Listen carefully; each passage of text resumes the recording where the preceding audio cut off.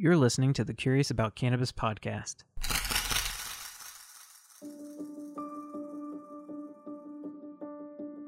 The endocannabinoid system. It's a buzzword that excites a lot of people. Words like homeostasis and self-healing often get tossed about when the ECS is brought up. Marketing materials for cannabis products often like to invoke references to the endocannabinoid system to describe what they do, often using terms like endocannabinoid system activation or realignment or balance. When taught by many well-intentioned educators, including clinicians, the endocannabinoid system is often summarized as cannabinoid receptors, endocannabinoids, and their enzymes. But when we take a closer look at the science, a much more complicated picture emerges. Last season, we explored some of the history of the endocannabinoid system and the science around the ECS. We briefly touched on the idea that the modern concept of the ECS is rapidly expanding. Today, some of the world's most renowned endocannabinoid researchers are talking about a bigger system to capture all of this complexity: the endocannabinoidome. This notion of the endocannabinoidome takes us far beyond cannabis and cannabinoids to uncover new mysteries about the roles that endocannabinoids and their mediators play in our health, and this concept of the endocannabinoidome is changing the way we view hundreds of other components of the body that we've known about for nearly 100 years or more. So put your thinking caps on as we get ready to dive into the wildly complex world of the endocannabinoidome.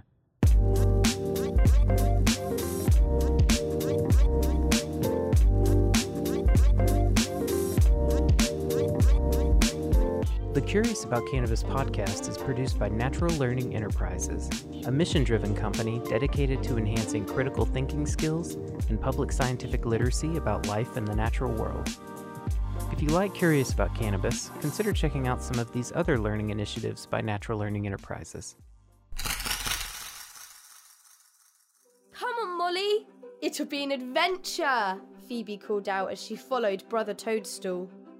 Brother Toadstool led Phoebe and Molly into a tunnel that went deep down into the ground. As they climbed into the tunnel, they found themselves getting smaller and smaller and smaller.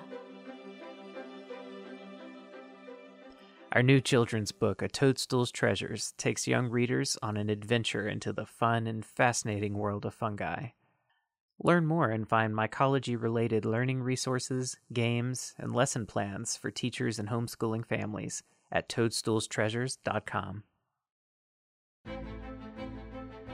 Biodiversity loss due to habitat loss and fragmentation is rapidly increasing around the world with devastating consequences. Learn how you can help contribute to native habitat corridors in your community and reconnect with your wild neighbors at gardenwild.org.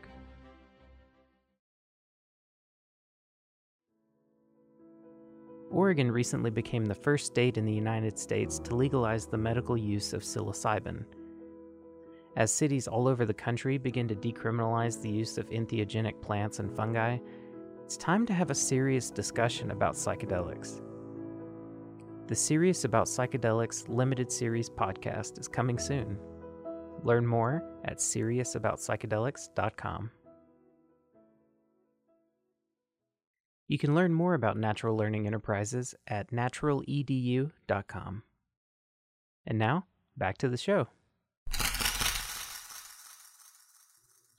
When researchers wanted to understand how THC-rich cannabis affected the body, they discovered that cannabinoids from the cannabis plant interacted with chemical receptors in our bodies, which were termed cannabinoid receptors. After these receptors were found, the hunt was on for endogenous compounds produced by the body that interact with these newly discovered chemical receptors. The endocannabinoid system is a relatively new concept, first proposed in 1998 by endocannabinoid researcher Vincenzo Di Marzo, in collaboration with other notable cannabis researchers like Raphael Mechoulam. Since the 1990s, research into the endocannabinoid system has exploded. Even the United States federal government recognizes the value of endocannabinoid research, as they offer grants to researchers that want to study it, and the National Institutes of Health regularly meets to share progress on endocannabinoid research. In the early 2010s, researchers began piecing together this bigger picture that they referred to as the endocannabinoidome. The endocannabinoidome is currently thought to consist of hundreds of ligands, or signaling molecules, and at least dozens of receptor targets and a whole host of enzymes. It's a very big and multivariate system that extends much further than our initial conception of the endocannabinoid system. In this episode, we're going to be diving into this concept of the endocannabinoidome to try to understand its implications. And to guide our curious quest, we'll be tackling several primary questions. 1. What is the endocannabinoidome and how was it discovered? 2. How does the endocannabinoidome influence physiological functioning and health? And 3. What does the future of endocannabinoidome research look like? And so, without further ado, let's get started.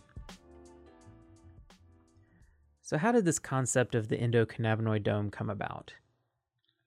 Let's very briefly review what we covered in last season's episode about the history of the endocannabinoid system. Cannabinoid receptors weren't discovered until the mid to late 1980s.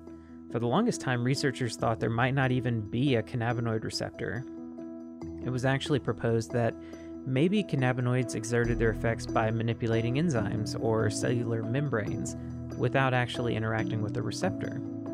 However, in the 1980s, a researcher named Ellen Howlett and her team discovered that a synthetic cannabinoid that they had been gifted from Pfizer actually binded to a receptor in the body.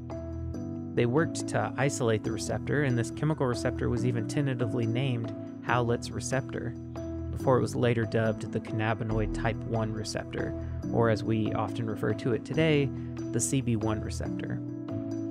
Shortly after that, the CB2 receptor was discovered. Once these cannabinoid receptors were discovered, researchers then began hunting for the endogenous ligands that associated with these receptors. Contrary to some of the messaging floating around about the endocannabinoid system, there's really no evidence that humans evolved to consume cannabinoids from the cannabis plant. Just because we have cannabinoid receptors in our body, that doesn't mean that they're there just because there are cannabinoids in a plant. What's far more likely is that the body produces those receptors because there's some compound in the body that the body makes that interacts with those receptors. And because chemical receptors tend to be rather promiscuous, meaning that they are stimulated by a wide variety of compounds of somewhat similar structure, rather than sort of the lock and key model that we often are presented in school, that kind of gives the impression that a chemical receptor is designed for a particular key. It's not really the case. And the endogenous receptors in our bodies can be manipulated by exogenous compounds from plants or fungi because they're similar enough in structure to the endogenous ligands that our bodies produce to interact with those receptors directly. We don't make the assumption, for instance, that just because we have nicotinergic receptors in the body, that we must then need to consume nicotine from plants. The same idea holds true with cannabinoids. Now, while it is true that there are chemical receptors in the body that are called orphan receptors, because an endogenous ligand hasn't been discovered for them yet, most researchers agree that with the proper tools and methods of analysis, most, if not all, orphaned receptors will someday be de-orphaned, meaning that we will someday find endogenous compounds that the body makes that interact with those receptors. In the early 1990s, researchers found that a compound in pig brains was binding to CB1. They eventually identified and later synthesized this compound that they would later name anandamide. And shortly after that, they would also discover another endocannabinoid called 2-AG, or 2-arachidonylglycerol. And once these endocannabinoids were identified, then researchers wanted to understand what were the enzymes that were building these compounds in the body and how are they getting broken down. And this leads us to the late 90s. It was 1998 when endocannabinoid researcher Vincenzo Di Marzo published a paper characterizing this group of endogenous cannabinoids, cannabinoid receptors, and the basic enzymes responsible for building and breaking down those endocannabinoids. And he referred to it as a single system called the endocannabinoid system. And this is around the same time that Dr. DiMarzo and colleagues also published a separate paper identifying some strange activity they noticed while they were studying 2AG they ended up calling entourage effects. And it was pretty much around this time that our modern conceptions of cannabinoid science were born. But it turns out they're really due for some major updating. When I spoke to Dr. Ethan Rousseau for season 1 of the podcast, we spoke about the ever-widening conception of the endocannabinoid system. Right. Well, yeah, no, it's a broadening concept. I asked my friend and colleague Vincenzo DiMarzo whether he now would consider the serotonin 1A receptor part of the endocannabinoid system. And he didn't hesitate. He said yes. How this comes into play is cannabidiol was shown by my team at the University of Montana back in 2005. Cannabidiol is a serotonin 1A agonist. And we're finding that mechanism explains a lot of activity of cannabidiol, as well as its effect on nausea, prevention of brain damage from ammonia levels in hepatic failure, and a lot of other mechanisms. Another example would be cannabidiol is also an agonist, a stimulant on the TRPV1 receptor, the same place where capsaicin works. And again, most experts consider that part of the broad concept of the endocannabinoid system. So what's amazing to me at this point is for a system that's so fundamental to how our bodies work, this is not, in general, taught in medical school. Somebody can go through medical school and learn nothing about cannabis, or except perhaps its alleged addiction potential. But unfortunately, it's highly likely they won't learn anything about the endocannabinoid system, despite the fact that CB1 is the most abundant G protein coupled receptor in the brain, exceeding the number of all the neurotransmitter receptors put together. So obviously it's really fundamental to how humans work. One thing that Dr. Rousseau and I didn't touch on is that beyond anandamide and 2AG, there are other endocannabinoids that have been studied. Some of the best understood of these compounds are things like nolidin ether, verotamine, and N-arachidonyl dopamine, or NADA. These novel endocannabinoids are not well understood, but there are other endocannabinoid compounds that are even less understood than these. Another thing that we didn't mention in our discussion was that endocannabinoids and cannabinoid receptors perform different functions depending on where they're located. So, as I've mentioned before, endocannabinoids act locally on demand, meaning that they're produced when they're needed, and they generally only affect the immediately surrounding cells or tissues. The consequence of this is that there are essentially a vast series of miniature endocannabinoid systems all throughout the body. But that's only the beginning of how complex things get when it comes to endocannabinoids. The concept of the endocannabinoidome came up again in my interview with the Doctors Knox at the very beginning of this year. The Doctors Knox are a family of physicians based out of Portland, Oregon, that all specialize in cannabis and cannabinoid medicine. I think the basic endocannabinoid system and its different components, that's pretty basic. What I am more excited about is finally figuring out that it's just bigger than the ECS, and how many things that are interacting at the same time or in parallel. Each system of the body actually has its own endocannabinoid system, and they're all communicating with each other to keep the body in balance. But with that being said, that system is just a part of a bigger lipid signaling system. And I think when we really figure that out, what that is and how complex it is, and get through it, then we're really going to be able to change health. When you think about THC, it doesn't just work on that CB1, CB2 receptor. Right? It's working on other things as well, as are the endogenous cannabinoids. It's working on other things as well. So it's a much more complicated picture than we realized. And that deep dive to try to understand more than what we see, what we know at this point, is what's going to lead us to make more effective drugs and therapies. Mhm. I mean, novel things that really will answer questions even more than just addressing the conventional description of the endocannabinoid system. That's my realization of what I'm finding out. It's big. It's bigger than that even. A prime example of that is all the attention and research that's now going toward the gut, brain Mm. ECS axis. That is just, it's profound because that gut actually helps to create some of those endocannabinoids when that system is working properly. But no one thought about that before. So all these things are becoming to realization that it's just bigger than CB1, CB2, anandamide, and 2AG.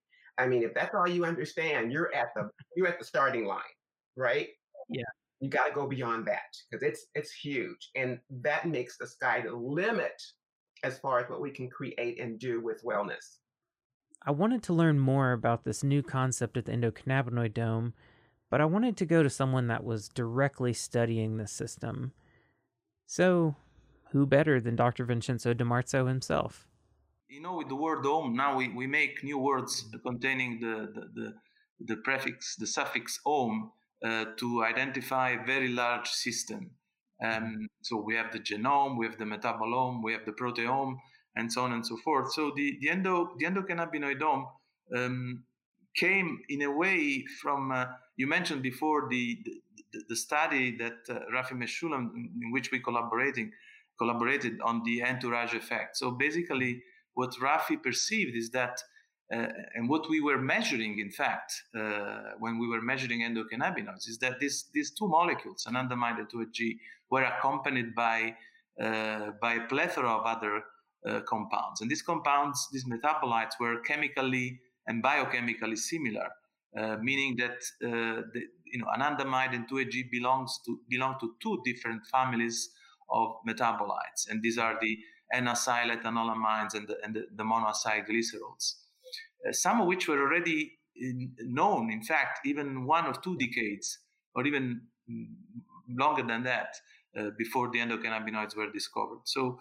but nobody knew really how these molecules were acting. So Rafi, in a very imaginative way, that this is really his main feature, is creativity and imagination, thought, well, these are accompanying molecules that are there to protect, to make the two big actors look even more important than they are. So it's an entourage, or when politicians go around and they take with them a lot of accompanying people, and that's certainly part of the picture. But then we started realizing that these compounds, in fact, do have molecules. Do have targets of their own. So the endocannabinoidome, if you wish, is a kind of evolution of the entourage effect. Molecules like the N-acyl ethanolamines or the monoacyl glycerol started being investigated. Receptors were being found, and this created, of course, excitement but also complications. Yes.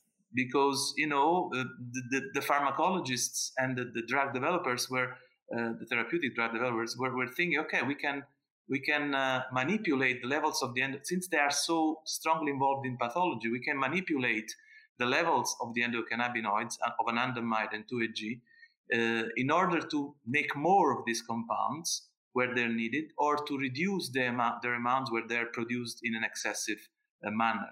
So you can do that by manipulating the degradation or the biosynthesis of endocannabinoids. But then when it was found that, and we and many others, that anandamide has the same biochemical pathways as other N-acyl ethanolamines, which have different receptors from the cannabinoid receptors, this created a strong complication. We cannot really manipulate the levels of anandamide in this way without manipulating the levels of the other previously known as entourage compounds, but having an identity and the mechanism of action of independent from the endocannabinoids of their own. So the endocannabinoidome is basically the bigger system including not only anandamide and 2-HG and their main receptors, which are CB1, CB2, but also some of the other receptors for anandamide and 2-HG, because these are two very promiscuous molecules, unlike THC.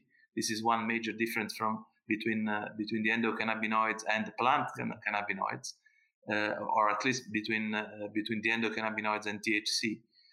And then it was found that, in fact, even the biosynthesis and degradation of these two compounds could not be only mediated by one or two enzymes. There was a redundancy of biosynthetic and degrading enzymes.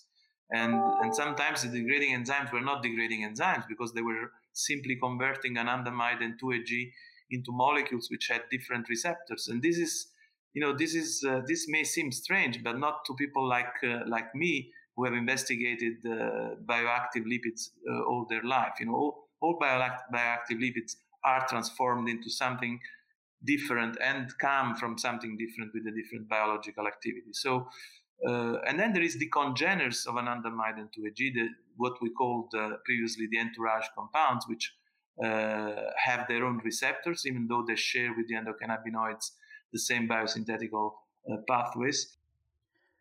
When Dr. DiMarzo refers to congeners, what he's referring to are these compounds that are very similar in structure to endocannabinoids, but that don't interact with cannabinoid receptors. Although these compounds may not interact with cannabinoid receptors, they often do interact with non-cannabinoid receptors that many cannabinoids also show affinity for, like GPR55, TRPV1, the PPARs, and others. Some examples of endocannabinoid congeners that have been more thoroughly studied are N-palmitoylethanolamine, or PEA, and N-oleoethanolamine, or OEA.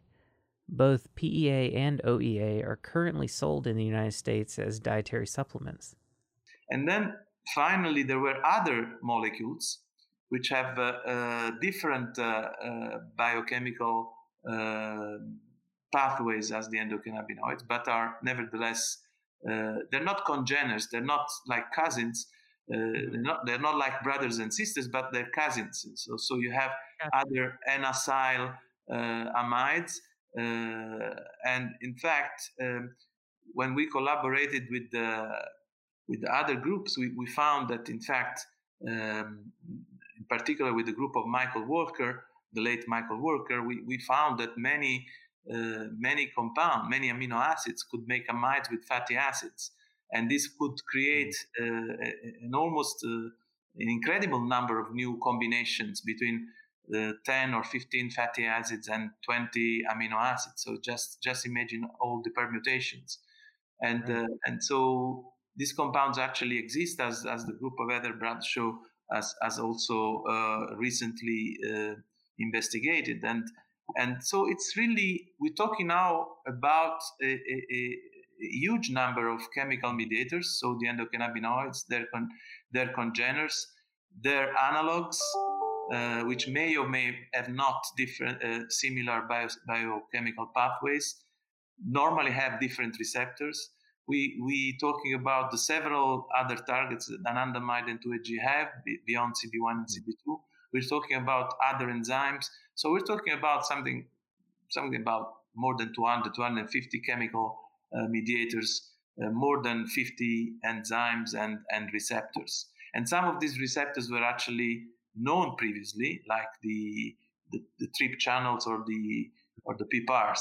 And the interesting thing is that, of course, when the endocannabinoid system became so big, then the next question was, okay, THC is the only out of 100 and more plant cannabinoid that interacts with the endocannabinoid system. What about maybe if we don't look only at the endocannabinoid system, but we look at the expanded endocannabinoid system, at this endocannabinoid, maybe the other cannabinoids will interact with the endocannabinoidome, even though they don't interact with the endocannabinoid system. This is true to a large extent for things like cannabidiol or cannabigerol, the other minor, not so minor anymore, cannabinoids, and in fact, in the case of cannabidiol, even the endocannabinoidome is not sufficient to explain its pharmacology, because it has been suggested to interact also with receptors and proteins outside the endocannabinoidome, not just outside the endocannabinoid system, but even outside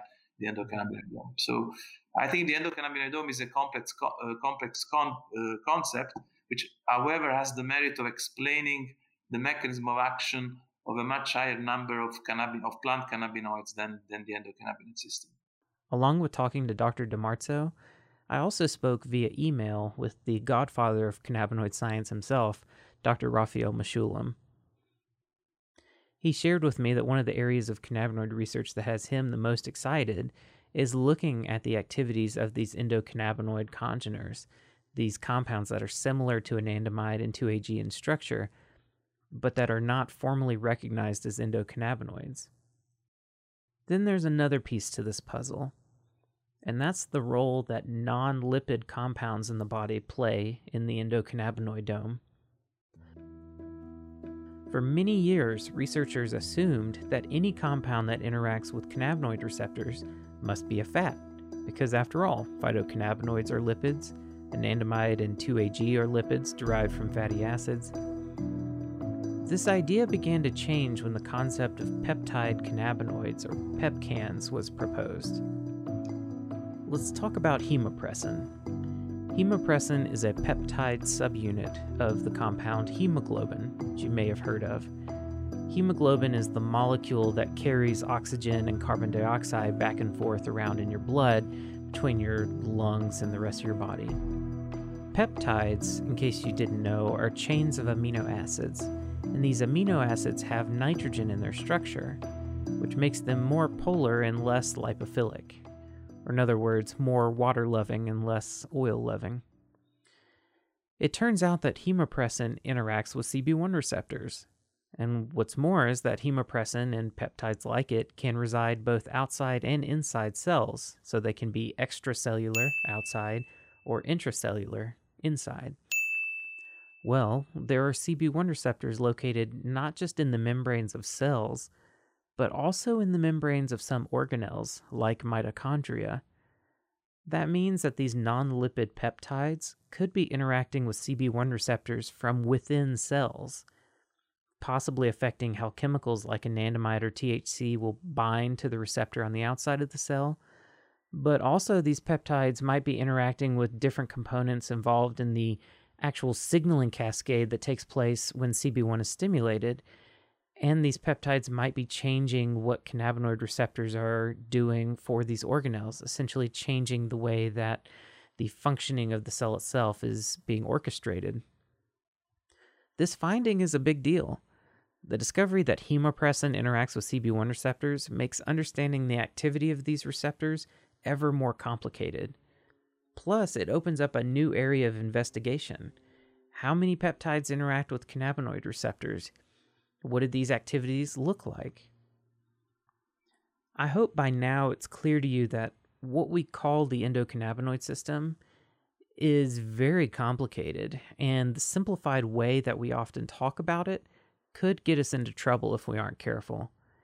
It's really easy to take the simplified idea of the endocannabinoid system and to then try to extrapolate those ideas to predict how a cannabis product might affect someone, for instance. But we really need to stop and take a moment to recognize how much work is still left to be done to understand how cannabinoids affect the body. As Dr. DiMarzo said, it'll be several lifetimes before some of these critical mysteries of the endocannabinoid system and the endocannabinoidome are understood. The more we studied it, the more complicated it looked. So I really like complicated things. I like things that can explain in a mechanistic way things from the functioning of a single cell to up to the behavior of a complex organism like laboratory animals and humans. So I still think that we've probably done less than 10% or 15%, and one lifetime will not be enough to study it all. I want to come back to this concept of the entourage effect. As we heard earlier in the episode, the endocannabinoidome could be thought of as an evolution of the entourage effect. But it's important to acknowledge that this is not exactly the phenomenon that has become popularized as the entourage effect. And this idea was really not meant to be applied to the cannabis plant. It was reserved for activities that were seen with endocannabinoids and what we now call their congeners. So I asked Dr. DiMarzo what he thought about the evolution of the meaning around this term that he and Raphael Mechoulam coined. Is it fair to say that the concept of the entourage effect has been a little manipulated in popular culture to sort of take on a meaning that is different than what was originally intended? Yeah, absolutely. I agree. And both Rafi and I wondered sometimes whether or not the entourage idea had not been kind of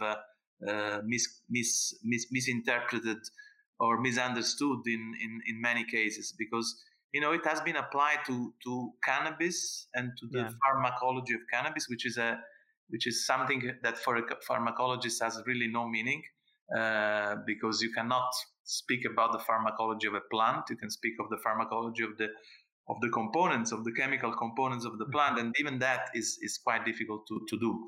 So clearly, the entourage effect, as we conceived it, was born to explain why anandamide and 2AG in particular was accompanied by, in tissues, in blood, in wherever we analyze it, by congeners, by other monoacylglycerols, which at that time were thought to have no receptor. So they were orphan of receptors. Okay, so we wonder, why would the cell make 2AG together with these compounds, or anandamide together with its congeners, if these congeners have no biological action? That would be a waste of a biochemical machinery. And then, and he said, okay, maybe they are doing something to the main actor of the scene. And I thought that something could be to retard their degradation, because as I mentioned, both the N-acetylethanolamides and the monoacylglycerols can be degraded by the same enzymatic pathways as anandamide and 2AG. So clearly, they can compete for their degradation by this enzyme, and through this means they can they can prolong their lifespan, and then enhance their activity. And this is what we found, and this is what we demonstrated in that paper. But then the concept went on forward, and since for some of these compounds it was really difficult at the beginning to find a receptor, we carried out other different kind of experiments. For example, whether these compounds could act as allosteric modulators of the receptors, and in fact we found that one of them, palmitoylethanolamide, later on we showed would enhance the activity of anandamide at 3B1 channels. So these were really the early times of endocannabinoid research, and then many groups, including the group of Daniele Piomelli and others, showed that in fact these congeners were not inactive. They had their own receptors, and these receptors in some cases did things quite different from the CB1 and CB2, and in some cases things even opposite. So the entourage effect was kind of crushed by this idea, because if 2AG acts on CB1, and by acting on CB1 stimulates food intake, stimulates fat accumulation, and its congener act on another receptor known as GPR119, which is doing exactly the opposite, there is no more entourage effect at the organismal level. So that was really something to be interpreted for the particular historical situation, and I think it's still valid in some cells. For example, because in all cells these compounds are produced together with their congeners, and not necessarily the receptors of these congeners are there. So when they're not there, maybe, and when CB1 and CB2 receptors are there, maybe they're actually acting as entourage compounds. The situation in the plant where it has been proposed that some terpenoids could enhance the activity of THC or CBD, or that other phytocannabinoids could enhance the activity of THC, CBD, is completely different. And I don't know if there is an entourage effect in cannabis, I don't know whether it explains anything, if there is one, but clearly it's different from what we conceived in the 1990s with Rafi. What does the endocannabinoidome mean for clinicians?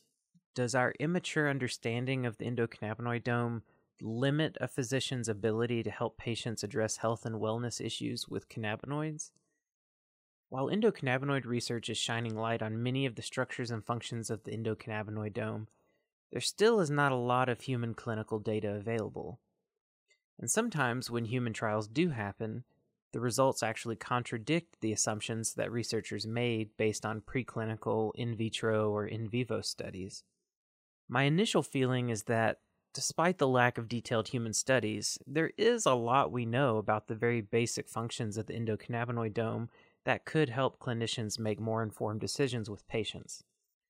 After all, we know that cannabinoids and cannabinoid receptors are involved in basic physiological functions like reproduction, nervous system functioning, gastrointestinal functioning, memory and learning, cardiovascular health, and immune system functioning, among others. Just having that very basic understanding can help legitimize cannabinoid treatments and encourage physicians to take cannabinoid medicine more seriously and to pay attention to what their patients are doing more closely.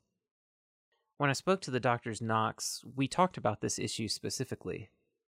My response for a very long time now is that we have enough information, scientifically speaking, for clinicians who are already trained in anatomy, physiology, and pharmacology to make pragmatic decisions, very practical decisions along with that about what they should be using. It's actually a lot simpler than people recognize. I think as soon as we start talking marijuana, people can no longer compute, can no longer apply. There are years and years and years of education and ability to critically think. And I think that's one of the biggest problems right now. You have more information on the science and pharmacology of cannabis and the physiology of the endocannabinoid system, both when it's functioning normally and when it's dysfunctional, to make good decisions. We do. I think, Jason, you hit the nail on the head. Like, we don't necessarily need more and more and more studies. We'll benefit from them. Right. We'll benefit from them. They're going to be wholly informative. But we can no longer continue to shun anecdotal evidence as though it's not as important as the data that we can glean from these meta-analyses of these gold standard trials. If something does not work for a patient, it does not matter how many studies have demonstrated that this drug is more effective than the placebo. That's when we're getting into the N of one, right? Yeah. That patient's personal story and their personal history provide us the most valuable data at the clinical level that we can use to help make changes to whatever we're recommending, that will direct us, help them make sense of all those products that are out in the marketplace that by and large have not been made to make sense. Like, they have not been made with using science to inform them.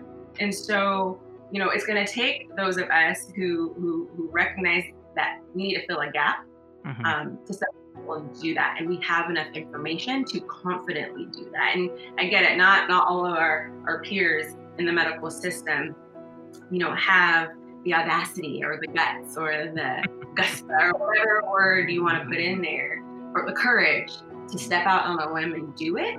But patients and consumers are using cannabis now. They're not waiting for the alphabet organizations to get on board. States have legalized it, even in states that haven't legalized it, or finding it. And eventually they're going to come into a clinic or emergency room or, a surgeon's office or surgery. And we healthcare providers are going to need to understand something about the endocannabinoid system and the pharmacology of cannabis without bias. We have to have that foundational knowledge.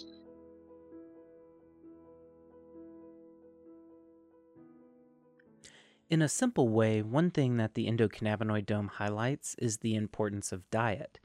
As Dr. DiMarzo said, many of the components of the endocannabinoidome share similar or overlapping biosynthetic pathways in the body. Specifically, endocannabinoids and their congeners rely on polyunsaturated fatty acids as precursors. Some of the most common examples of polyunsaturated fatty acids are omega-3 and omega-6 fatty acids. Endocannabinoids and their congeners particularly rely on omega-6 fatty acids like linoleic acid to produce N-acyl-ethanolamines and monoacylglycerols. In particular, these fatty acids are usually morphed into the fatty acid arachidonic acid before being further transformed into endocannabinoids or other types of arachidonyl ethanolamines and monoacylglycerols. If the body is deficient in linoleic acid and it can't actually form arachidonic acid on its own, then arachidonic acid can actually become an essential fatty acid that needs to be supplemented. But generally that's not needed as long as plenty of linoleic acid is in the diet. Linoleic acid is an essential fatty acid. For clinicians, this means that understanding a patient's diet and their metabolic profile may be more important than ever. Even if a person is consuming a diet rich in these important polyunsaturated fatty acids, if they aren't absorbing much from their food, it's not going to do them much good. So even though we don't understand all the details about how the endocannabinoidome works, there is certainly enough known about it to give clinicians very good information to make informed decisions with their patients in order to actually take advantage of the endocannabinoidome to influence health. So where are we headed from here? As Dr. Janice Knox noted earlier, one of the areas of research that is particularly interesting involves exploring how the gut microbiome and the endocannabinoidome are connected. In fact, Dr. DiMarzo shared with me that his current research is focused on just that. In addition to better understanding the role of the endocannabinoidome in gut health, endocannabinoidome research is currently focused on examining the roles of endocannabinoid congeners as well as non-classical cannabinoids like cannabinoid peptides to try to understand how they are affecting things. Researchers are also very focused on understanding how changes to the endocannabinoidome could affect other really large systems like the human genome and the proteome, which is the entire system of proteins involved in physiological functioning. Some preliminary research has already indicated that cannabinoids can cause epigenetic changes to DNA, which then changes the expression of different chemical receptors as well as the production of different types of chemical messengers in the body. Additionally, Dr. Meshulam shared with me that he was particularly interested to see more research to understand how the endocannabinoidome influences personality traits. Preliminary research indicates that cannabinoids do influence brain phenotypes, and it's likely that endocannabinoids also influence psychology and mental health through their interactions with the gut microbiome. The bottom line is that research is really just getting started. There's a ton to learn, which will ultimately affect the way we think about health and medicine for many years to come. And now, as we begin to wrap up, let's summarize some of what we've learned so far. The endocannabinoid system is a concept that arose in the late 1990s and has grown in complexity. Cannabinoid receptors were discovered in the late 1980s, and endocannabinoids were discovered in the early 1990s.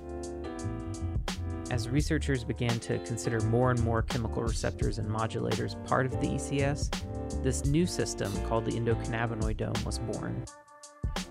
The endocannabinoidome features hundreds of ligands, dozens of receptors, and a whole host of enzymes, far outpacing the original conception of the endocannabinoid system. Endocannabinoids work locally, affecting the cells and tissues where they're produced. This means that the endocannabinoids can do different things in different places throughout the body, essentially meaning that there are numerous interconnected endocannabinoid systems located throughout the body in all tissues. The endocannabinoidome appears to be linked to the gut microbiome, and endocannabinoid researchers are now trying to understand this connection to better understand how lifestyle choices like diet and movement can be better leveraged to support health. Endocannabinoid congeners are compounds that are structurally similar to endocannabinoids but do not interact with cannabinoid receptors directly. These endocannabinoid congeners often interact with other non-cannabinoid receptor targets that many cannabinoids also favor, like GPR55, TRPV1, and the PPARs. Non-lipids, like peptide cannabinoids, can sometimes interact with cannabinoid receptors. Because peptides are also intracellular, they can manipulate CB1 receptors in the membranes of organelles, like mitochondria.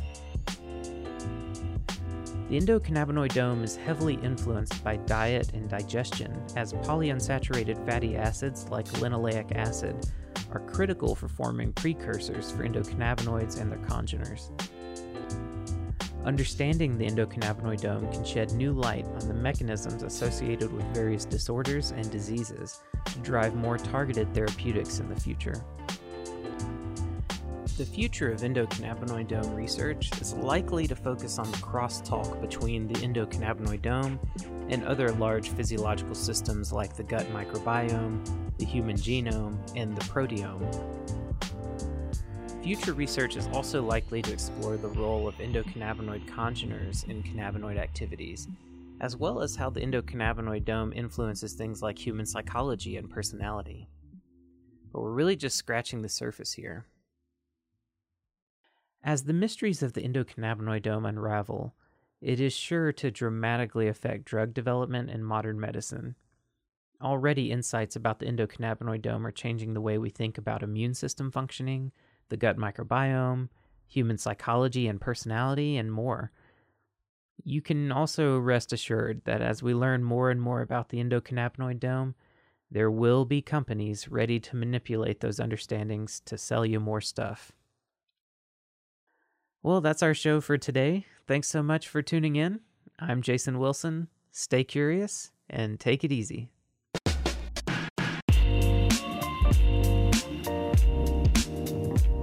Special thanks to our guests that were so gracious in spending time with me to help build not just this episode, but other episodes throughout this and other seasons.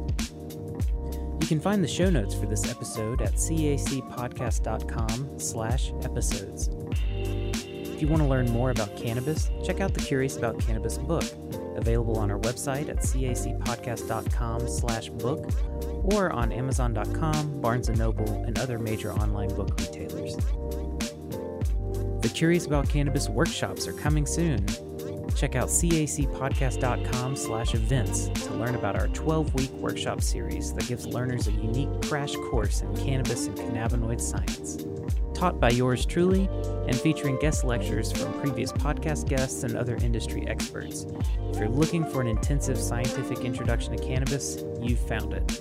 Visit cacpodcast.com/events to learn more.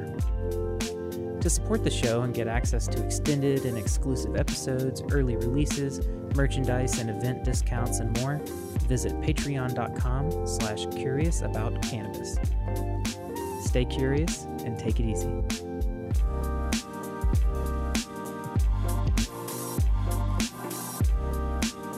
We must work untiringly so that our children are obliged to learn the truth, because it is only through knowledge that we can safely protect them.